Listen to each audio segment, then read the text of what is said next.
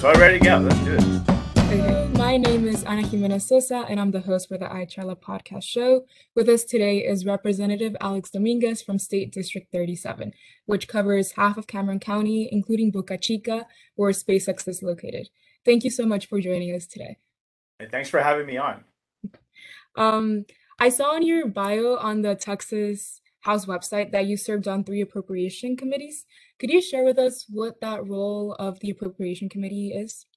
Sure, certainly. In general, the House Appropriations Committee is the committee that deals with all the finances and the budget for the entire state of Texas. There is a comparable committee in the Senate known as the Senate Finance Committee. The House Appropriations Committee is comprised of 27 members. It's a very large committee. And because it's so large, we break it down into subcommittees. Uh, of those committees, I work on different articles, including Articles 6, 7, and 8, that deal primarily with infrastructure needs, in addition to agriculture, state agency funding, energy grid, for example. And I also sit on the newer subcommittee on federal funds. So whenever we get federal grants come in, that committee should be taking a look at that, in addition to voting on the committee as a whole.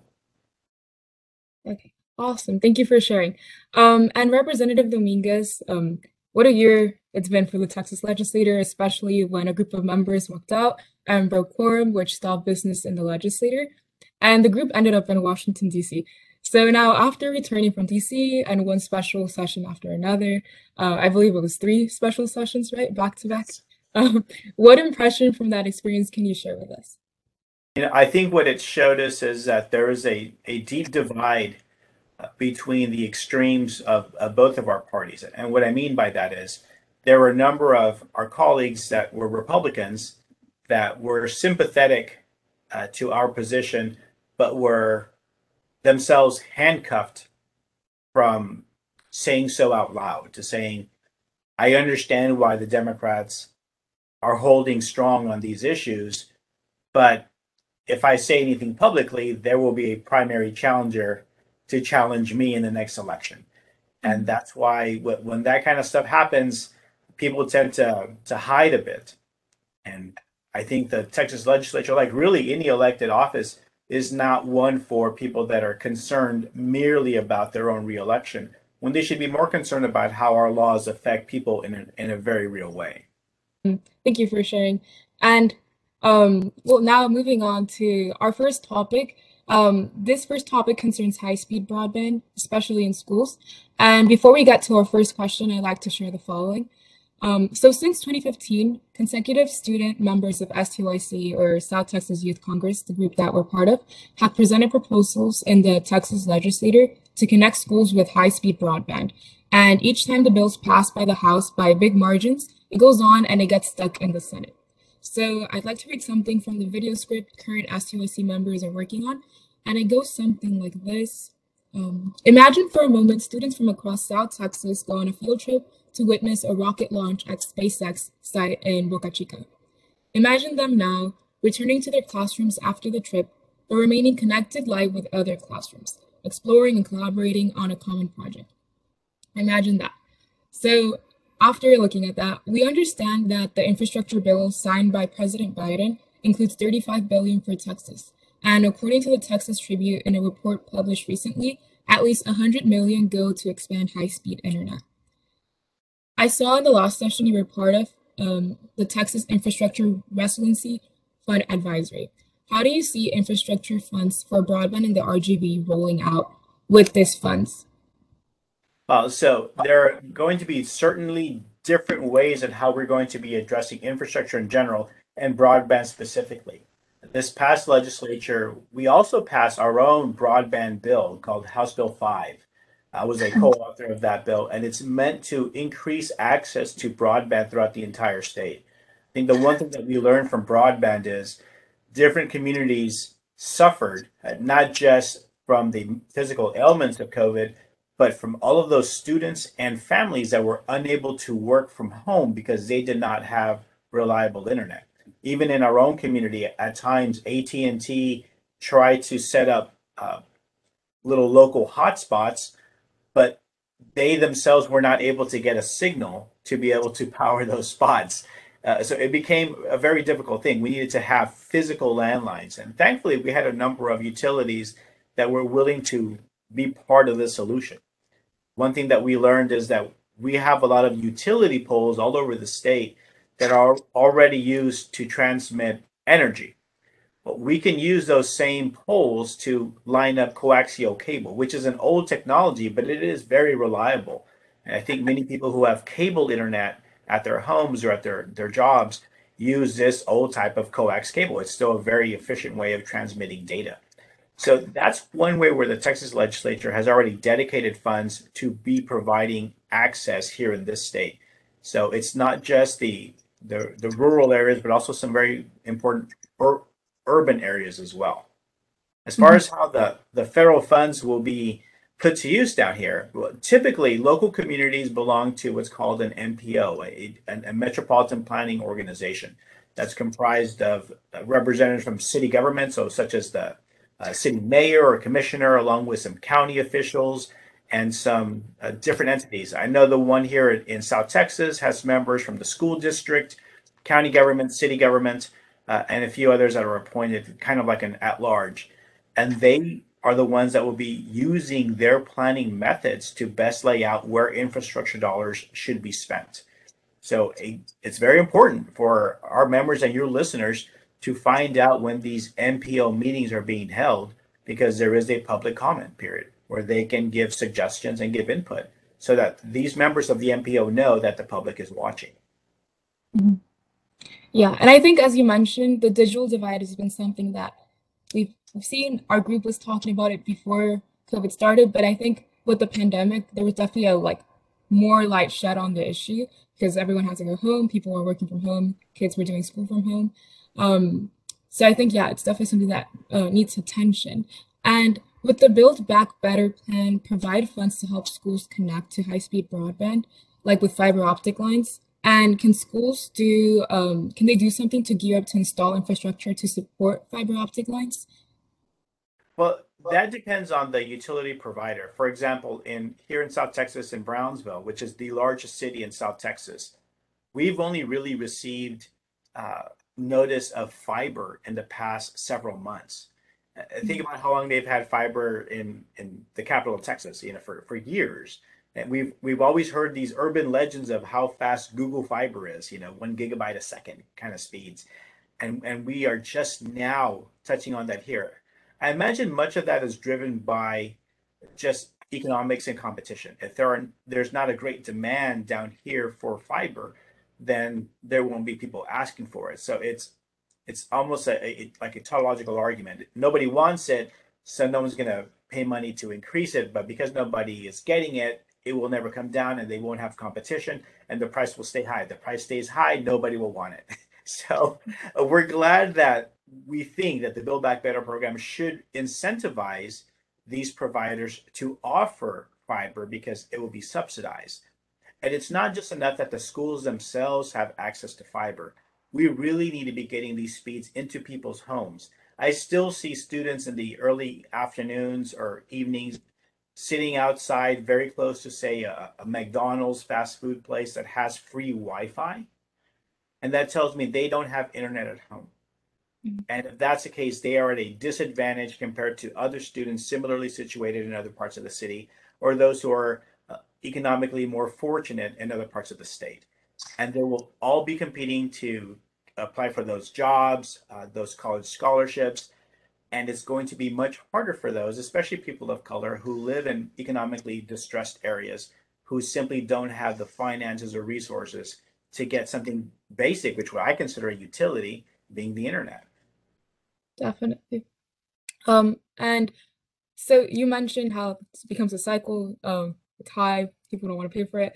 But we saw that the City Council of FAR recently authorized an investment to install around 400 miles of fiber optic cable, which would be available to its residents and to businesses to access as an ISP. And we've been talking about schools in the area connecting to the city's fiber optic infrastructure to connect to the national fiber optic backbone, creating a full digitized fiber line from the schools to the national backbone. And with this in mind, our question is, can a school connect to an existing fiber optic network owned by the city to create a reliable fiber optic internet connection. There's no reason why they couldn't, but they also don't have to rely on the cities to do that. They already have the finances to tie into these fiber lines or even high speed other lines. For example, schools were one of the first entities in this state for the past 20 years to be able to tie into a T1 or T3 line. And those were extremely fast. Even by today's standards, they're still pretty fast. So schools have always had the resources. When we think about the budgets in communities, school districts typically have far more money than the cities or the counties do. For example, in South Texas, the largest employer is the Brownsville Independent School District in all of South Texas. So when we put that in comparison, that lets us know how much money they have available to them. Now, how much are they dedicating to this type of telecommunication infrastructure? That will depend on those school board members. We know that it's imperative for schools to be tied into high speed, but how often are schools actually downloading and uploading information to the net? If we think about how classrooms operate, yes, there will be times where they need to demonstrate a video or they want to see a live feed of, say, a medical procedure taking place or a rocket launch taking place. But those moments are not all that common. They're special days. Most classroom education is not being taught online once things get back to normal. Now, certainly during COVID times when there was a lot of remote learning, we put a great strain on our internet resources. But I think as we transition back into a traditional school classroom, we will see less and less of that. That doesn't mean that schools shouldn't have access to high speed. I think the priority should be for the community as a whole to be able to tie in to this high speed fiber. Mhm. And you mentioned that there's schools have a large budget to invest in this. Why has it not been done in the past? Or if it has, can you share with us like the investment that's been done for broadband access? Well, certainly, like any governmental unit, schools have a budget and they need to decide what their priorities are. I would hope that their first priority is facilities to make sure that they are safe, the roof doesn't leak, they have air conditioning and heating, they have enough money for meals for their students, they have adequate transportation to bring the students in. And let's not forget, we need to make sure that our educators are being paid a very good wage so that they stay in this business. We can't afford to lose very experienced educators.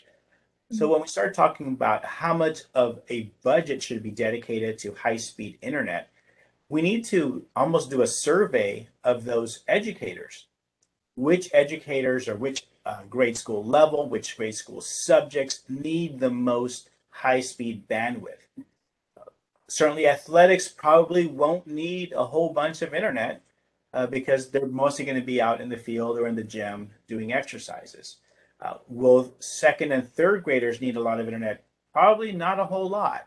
Uh, but as we start getting into the older years where science is so much more important, they may have a greater need. So it's incumbent on the superintendent and the school board to work out the proper ratio and formula to decide how much of their internet budget they're willing to spend on high speed and at which locations. If they have separate campuses for a high school and the different elementary schools, then perhaps just the high school needs the high speed. But it's up to them to decide. And there may be factors that I haven't even thought to consider yet. But it's very important for those schools to really do an audit and decide where their money is best spent. Mhm. And going back to what the city of FAR is doing, we asked Mayor of FAR to be our guest on the show in the future, so hopefully that happens soon. But in the show last August, we had the mayor of San Antonio, Ron Nirenberg, and I asked him what a local government can do to establish high-speed internet infrastructure, and his answer was to make it a priority. So the city of FAR is clearly doing this at the moment. And in a podcast with Daniel Luso from Google Fiber, which you mentioned earlier, we learned that there is something in the Texas Utility Code which hinders local governments from providing service to their residents. Something about competition, but there seems to be a gray area. So, would the Texas Utility Code affect broadband access in the Infrastructure Investment Act? No, it likely wouldn't. And the reason why is nothing prohibits a private sector from providing the same service. Uh, Mr. Lucio is correct. The, Typically, utilities such as, and there are not many that provide fiber level internet. We're really talking about Google. We're talking about AT&T. I think Spectrum is getting into that level as well, and they do not want to be competing against a city municipality. Uh, we almost try to allow the market to take over as much as possible, but only in those instances where they refuse to provide service to a community would a city get involved.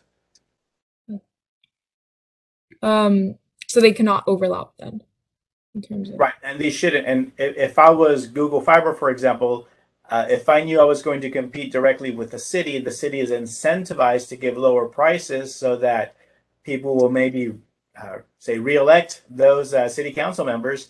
Uh, it's very hard for the private company to want to go into that market, knowing that they're going to have to be competing with the city that is ultimately going to control who gets the permits.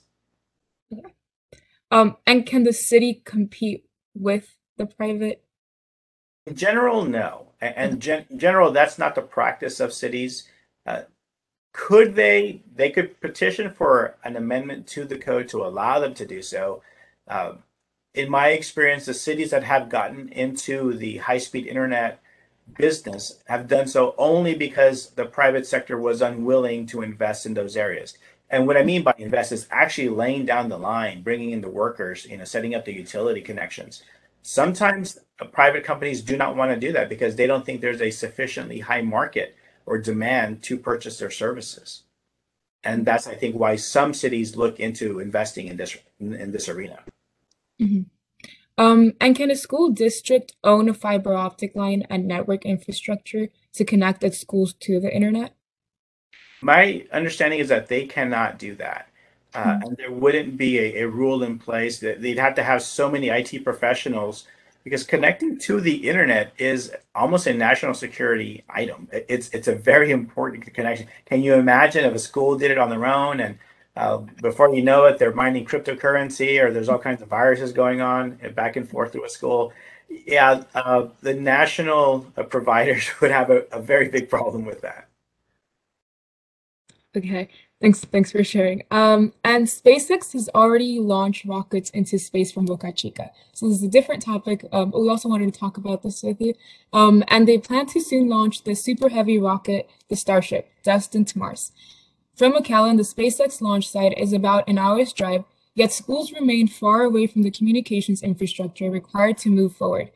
We believe a strong education to workforce pipeline is essential, and we've been discussing the idea of a place at Boca Chica where students can attend a camp, say in the summer for a week, which for now we are calling Space Exploration Academy at Boca Chica. We did a show with Carolyn Carlos a couple of weeks ago, and she worked in a similar effort but for the school district at Van Horn, which led to a collaboration with Blue Origin. The district developed a program and curriculum under the P-TECH program grant approved by Governor Abbott to develop classes and skills which can lead to graduating with a high school diploma and a college associate's degree. I heard that Elon Musk donated over 2 million to the Bronzeville ISD district and to other ISDs. Do you know what that money is being used for or what it will be used for? I think the different school districts that receive the Musk Foundation money have isolated different programs. Some have invested heavily in STEM, others into other regional programs. It was up to the school districts to decide what they wanted to do with their grant. I know a number of them have been really pushing the idea of STEM um, because it's an area that we have a lot of need here in South Texas to develop our own scientists, our own engineers, our own doctors, our own nurses, so that we can replenish those that will be retiring from the workforce. And so we just introduced the idea of the camp, the Space Exploration Academy. It's not fully developed, just an idea, and we think that it would be great if it came to Well, our I'll like. tell you what, I happen to be able to give you access to a tiny little bit of land. It's not enormous, but it's Mm, maybe about, 100 feet by 80 feet. So they can certainly hold a bunch of tents. So if you and your folks are mm. interested, we can certainly talk offline about maybe y'all can camp out there for a couple of days. There are no facilities at all, but you would be literally right next door to a rocket. So if Wow. that's something that you're interested in, let's certainly talk offline. Okay. No, yeah, that would be awesome. That's a start. That can be the start of it. But so, what are your thoughts on the idea of the Space Exploration Academy of Boca Chica? What do you think the impact would be? Do you see it happening? What are your thoughts? I think there's a lot of interest. I'll tell you what, I grew up at a time way after the space race had pretty much stopped, but certainly right when the space shuttle was getting going. And I remember being inspired by the idea of going into space. So certainly people in South Texas had the advantage of being able to drive through that area. And they'll see the manufacturing facilities on one side and be able to see Starship on the right hand side right before you get to the beach. You can do that now. So aside from those times where they're doing testing and they're about to do a launch, anybody can drive through there. It's a public road. Now, as far as being able to watch a launch firsthand, there are a lot of FAA regulations about keeping a clear distance away from the launch site. And they do that for a number of reasons, especially when Super Heavy is getting ready to launch, from what I hear, sometime in the month of January. When it launches, nobody quite knows how impactful the launch will be. Will it affect the glass in your car or your home if you happen to live on South Padre or Brownsville? Will it affect your hearing in some way? So these are all things that we should probably maybe wait one launch to find out how it affects humans. But once that's done, certainly going to South Padre Island would offer many locations, including the amphitheater at Isla Blanca Park, to be able to watch the launch. So there's going to be a lot of opportunities. And from what I understand, the projected launch schedule, once approved, it's going to be fairly consistent. So students in South Texas, including their teachers and parents, will all get a chance to watch a launch. Pretty soon, in a few years, we're going to just say, "Ah, it's just another launch. That's all it was." And can you see a proposal coming together to support a space exploration academy at Boca Chica? Depending on who would you like to have that proposal with? Would it be with the state? Would it be with SpaceX? Who are you thinking about? Think we're thinking of a combination of, yeah, I mean, the details are not yet like set, but I think we were thinking of a combination. I don't know. Where do you see it going? Well, there's some pros and cons. So the pros of asking the state, should you be successful to create a space camp, is that the pro is that well they have pretty decent resources to be able to establish something out there. The negative is that now you have to open that up to every Texan. So you can imagine the number of millions of students wanting to apply to come down. Now, don't get me wrong, that's not a bad thing, but would that drown out the application opportunity for people from South Texas who live here but aren't able to get into the program because somebody from Houston or Dallas or El Paso beat them to it? So Mhm. if you're doing something local and private where you maybe try to reach an agreement with SpaceX, they may be more amenable to something because this is a local audience. That's a good point. Thank you for sharing. And now that we've talked about that, do you know of anyone or do you have an idea of someone at SpaceX who we could contact to talk about this? I happen to know a couple of people we can talk to. Would you Okay. like to hear it right now, or we can talk offline? Yeah, you can share the names and yeah, if you could share the contact info later, that would be great too. You got it. We'll do. Okay, thank you. And do you have any comments or questions for us about what we talked about today or S2IC as a whole? Well, I think it's very important that given how COVID affected the ability for the public to access their state legislators and senators and representatives this past cycle, it was it was not as much fun because we are used to interacting with the public. And I think that's very important. So any chance that you get to get back to the Capitol or be involved in some of these campaigns, these elections that are about to take place, have your listeners be part of that process because that is how we affect change. It's not enough just to have a good idea. It's about having the ear of the person that can help get your idea across the finish line. So always stay engaged, always be reading the media, and not just Facebook. I mean, like real periodicals, whether it's the Texas Tribune or the Dallas Morning News, to find out what's going on in this state so that we understand the politics behind it and the best approach to finding a solution that can help us here in South Texas. Thank you for sharing that, and thank you for joining us today, Representative Dominguez. We appreciate you taking the time to speak with us. You're welcome. Thanks so much for having me. Okay. Caminando en calle 12, debes estar en escuela.